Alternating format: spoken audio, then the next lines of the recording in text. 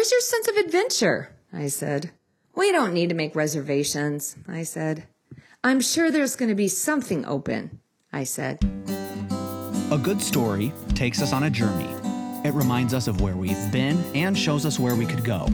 A good story makes us feel and inspires us to act. Welcome to the Good Story Podcast, where everyday stories that make you laugh, cry, or feel slightly uncomfortable will leave you inspired, as Kirsten King tells true stories and teaches truth.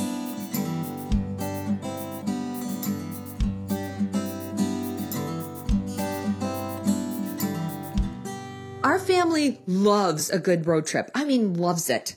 Maybe it's because for the first 7 years of our marriage, we lived in the Chicago area.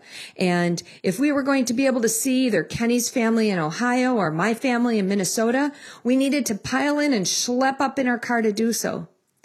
We'd put the kids in the car, starting with just the 2 boys, and later added a daughter and eventually added 1 more son. We would pack snacks and juice boxes that would end up squirting everywhere. We brought blankets and toys and anything else we could think of that would be necessary to occupy little ones for hours.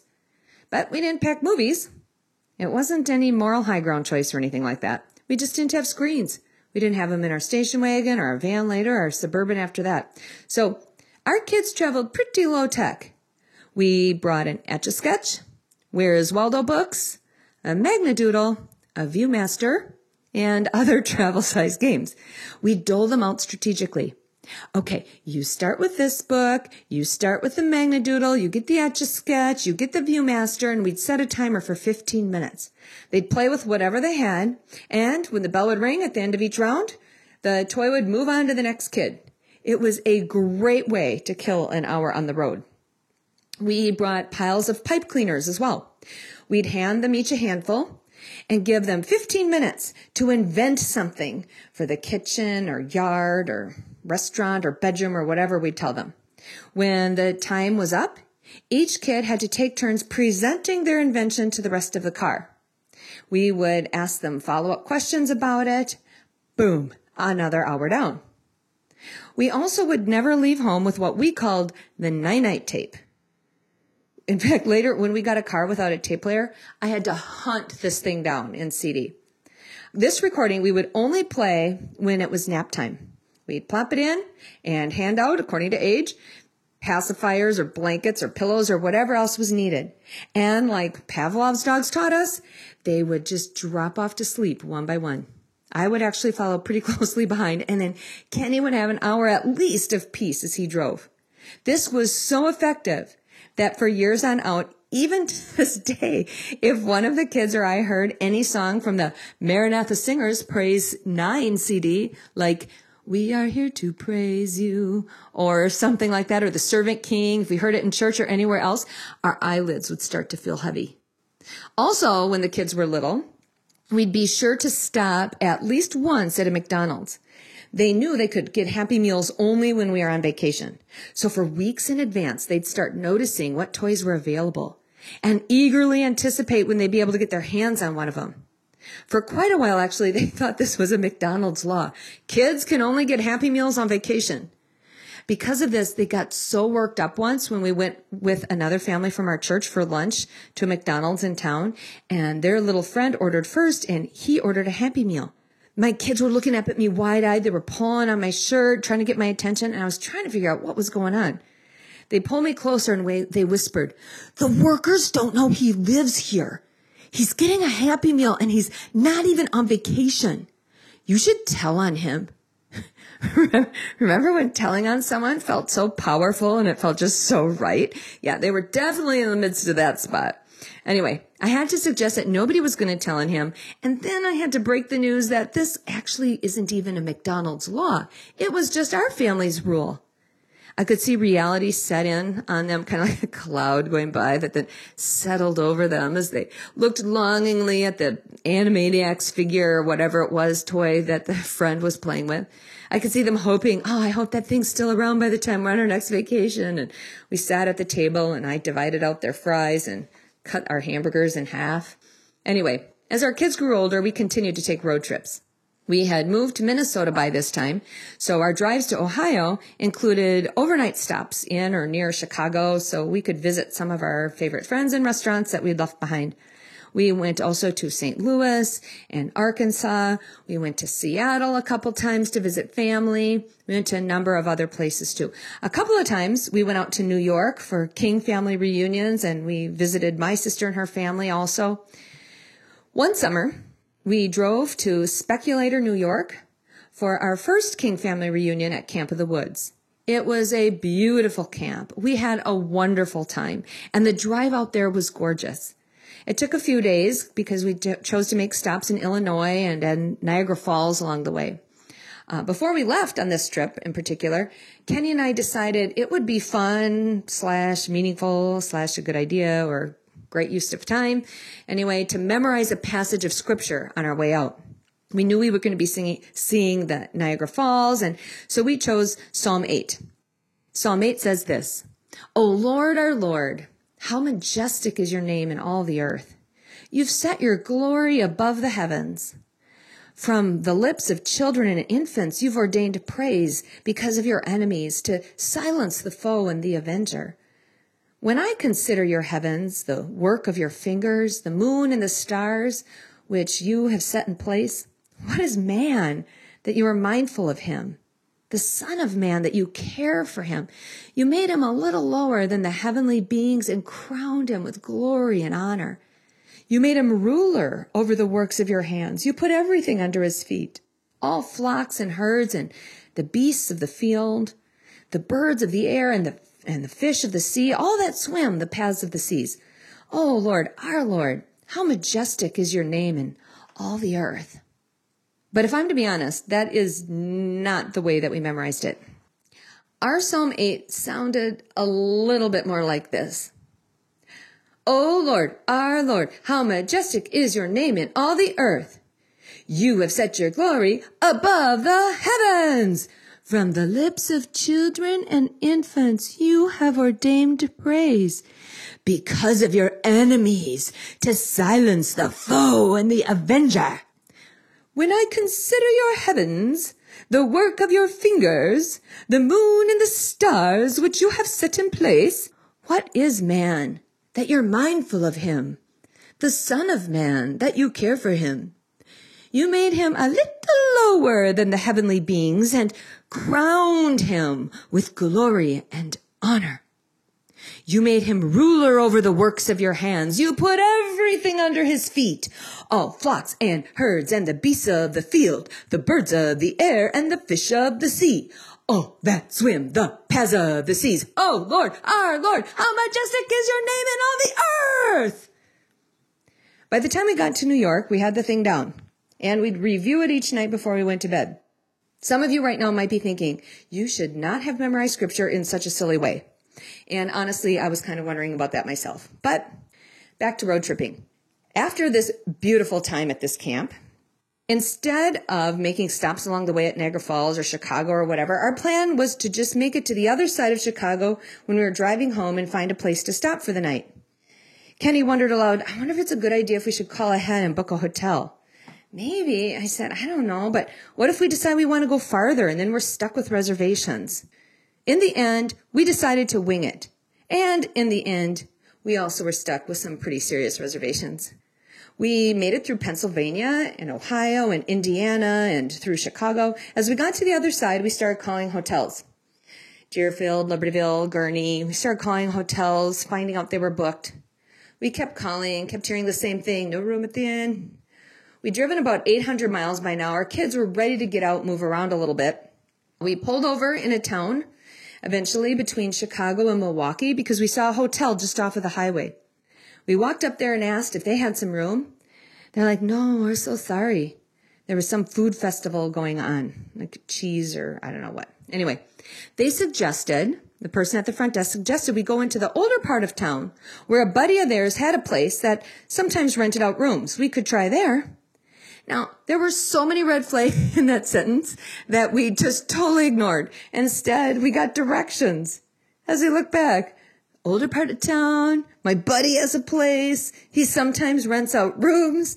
Anyway, We turned this way and that, and passed most of the inhabited part of town and ended up in the outskirts. We pulled in front of a long rectangular building that had some places, it was 2-story, some 3, and had a bar on one end. We pulled up in front of the bar where Kenny was supposed to go in and check in. And I waited outside in the van with the kids. A fight broke out in the bar, which spilled out onto the sidewalk and onto the front of our van. There was yelling and pushing outside and also started some yelling inside our van as well. Are we okay? What's happening? Is Daddy okay? And he wasn't in the fight. He was just in the building. They couldn't see him. I tried to answer and assure them, but I was in need of assurance myself. I locked our doors and then timed it just right to unlock them when Kenny came to the car. He got in, and I tried to communicate my fear to him and misgivings while communicating confidence to the kids. So, did it seem like a great place from the inside? Because outside we saw some interesting fighting. He said, the front desk guy said it was quieter around back, which we both assumed had to be right because it could not have been louder. We drove to the back, took out our suitcases, took out our kids. As we were approaching the security door, we're looking at the key the guy gave us, and we're like, this does not at all look like it works with this door. What are we going to do here? But no problem. The window was broken, so we could just reach our hand right through. We opened up the quote now security door. Kenny led the way to our room. There were some numbers on the doors, but not everyone had a number. The kids went between us, and I brought up the rear. I started noticing signs on the door as we were walking. Welcome. Merry Christmas. It was the middle of summer. Anyway, my room, my rules. I'm thinking, my goodness. We got to our room and walked in. The kids followed Kenny. And I noticed the door, I was bringing up the rear, and I noticed the door across from our room was cracked open just a bit with long black hair hanging out from it. I'm like, this has got to be my imagination because that was just too weird. We got in, had the door shut, my back was to the door, and then I saw these little plastic glasses. I said to Kenny, oh, look, these plastic glasses are wrapped in plastic wrap. It's just like a real hotel. Honey, are we at a real hotel? What do you think? Before he could respond, there was a loud knock at the door, providing our answer. Because I was standing right in front of it, I turned around quickly and I looked in the peephole. I then realized that the long black hair was not in my imagination. Instead, it was on the head of a man who stood about 6 feet, 5 inches tall and was huge and right outside of our door. I didn't say anything. I just looked at Kenny and I motioned him to the door. He looked at the peephole and said, can I help you? The man outside said, yeah, give me money. We realized right then that we actually knew the answer to our question, can I help you? And the answer was actually no. We could not help him. Well, Kenny continued to explain that to him in various ways. I looked over at the kids who were standing there just frozen by their suitcases and eyes wide. I went past them and grabbed the phone and called the front desk and I told them about our unwanted guest. First, he did not even seem that surprised to hear me call, but said he'd make his way over and tell him to stop. Kenny and I at this point started quietly discussing our options. While we were quietly discussing these, we hear the front desk guy start talking to our long-haired friend, and they started talking, kind of quietly. I'm asking Kenny, do we stay or do we go? Do we stay? Anyway, if we leave, where are we going to go? If we stay, what's going to happen to us? We heard the discussion outside start to escalate. Now it was turning into an argument. I just asked him for money, dude. He's like, well, you need to stop. You need to get out of here. You need to leave. We looked at the kids, and while that argument outside was escalating, our discussion inside was peaceful. We were now of one mind. We were going to get out of here. We looked at the kids. Well, I did, as I explained the plan while Kenny was gathering up their suitcases. Okay, kids, here's what we're going to do. Dad's going to open the door, and he's going to carry your 2 suitcases. Boys, you're going to carry your own behind you, and then each of you are going to walk out of the room, pull your suitcase behind you. You're going to walk as fast as you can down the hall. You're not going to ask any questions, and then as soon as we get into our van, if you've walked real fast and you haven't asked any questions, you can ask tons of questions in the van, and you can eat snacks, okay? All right, let's go. And Kenny opened the door. He had to kind of push the door open because the man with the long hair and the man from the front desk were actually kind of leaning against it by this point. We booked it down the hall, past the my room, my rules, Merry Christmas and welcome. We hustled out the security door, which was easy to leave. That was missing a window. We made it to the van. Kenny was grabbing suitcases. He was tossing them into the back. I was grabbing kids and tossing them in their seats. We closed the door and we drove away. Then we turned around and we drove back so Kenny could run into the bar, grab our credit card receipt and make sure they didn't have that. And then we were off. We started calling hotels in Milwaukee. And heard the same thing. Sorry, we're booked. Someone, it's a Peach Festival, I was told. Who knew? I told my husband, I am so sorry. I wanted an adventure. I told him right now, I think you're right. It would have been great to make reservations instead. He said, well, we actually had huge reservations at that last place. Ha ha ha, we laughed, but we weren't thinking anything was funny. Finally, someone, after telling me they were booked, said, have you tried the Hotel Metro? They might not be booked. They're brand new, and people haven't heard of them yet. They gave me the number. I called. The woman at the front desk said, looks like they might have one room left, but I'm not sure. I said, what makes you not sure? She's like, I'm just not sure if it's ready for guests. I told her, this is an answer to prayer. I am sure it is ready for us. She said, just a minute. She put us on hold and came back. She said, no, I'm sorry. It just is not ready for guests. I asked her what the problem was. She said, well, the curtains haven't been hung up yet, and the bathroom didn't have the toilet paper holder up. I told her, we are so good at hanging curtains, and shamelessly begged for the room. She finally agreed. I hung up, I looked at Kenny and said, I forgot to ask even how much this room was. We decided we do not even care. We pulled up to the front of the hotel. It was gorgeous. The valet was there ready to take our van. The lobby was beautiful. If you'd look at the website today, this is what you would read. This historic Art Deco-inspired hotel is located in the heart of downtown Milwaukee's art and financial district. Our romantic suites aren't just big, they're huge. Hotel Metro's 63 spacious suites range in size from 450 to 750 square feet and feature plush bedding, luxurious bathrooms, and award-winning interior designs. From romantic fireplaces and whirlpool tubs to modern amenities, we can accommodate every type of traveler. We walked into our room and definitely felt accommodated. We hung these gorgeous drapes. We walked down the beautiful hall that was part of our beautiful room/suite/ where even are we? We turned the corner and found beautiful beds that both looked and felt like clouds. We walked into the bathroom that was almost as big as the fake hotel room we had just left. We saw there was a roll of toilet paper sitting on the floor because the hanger wasn't up yet. We called down to complain. Just kidding. No, we did not. We took turns taking showers and relaxing in clouds of softness and unwinding from our past experience, continuing to answer lots of questions from our kids. When we were clean and relaxed and getting ready to fall asleep, Danny said, do you know what this reminds me of? I was thinking, no, I am certain you've never been anywhere this fabulous, so I have no idea what you're going to say. But I said, no, I don't. What does it remind you of? And he answered, what is man that you are mindful of him, and the Son of Man that you care for him?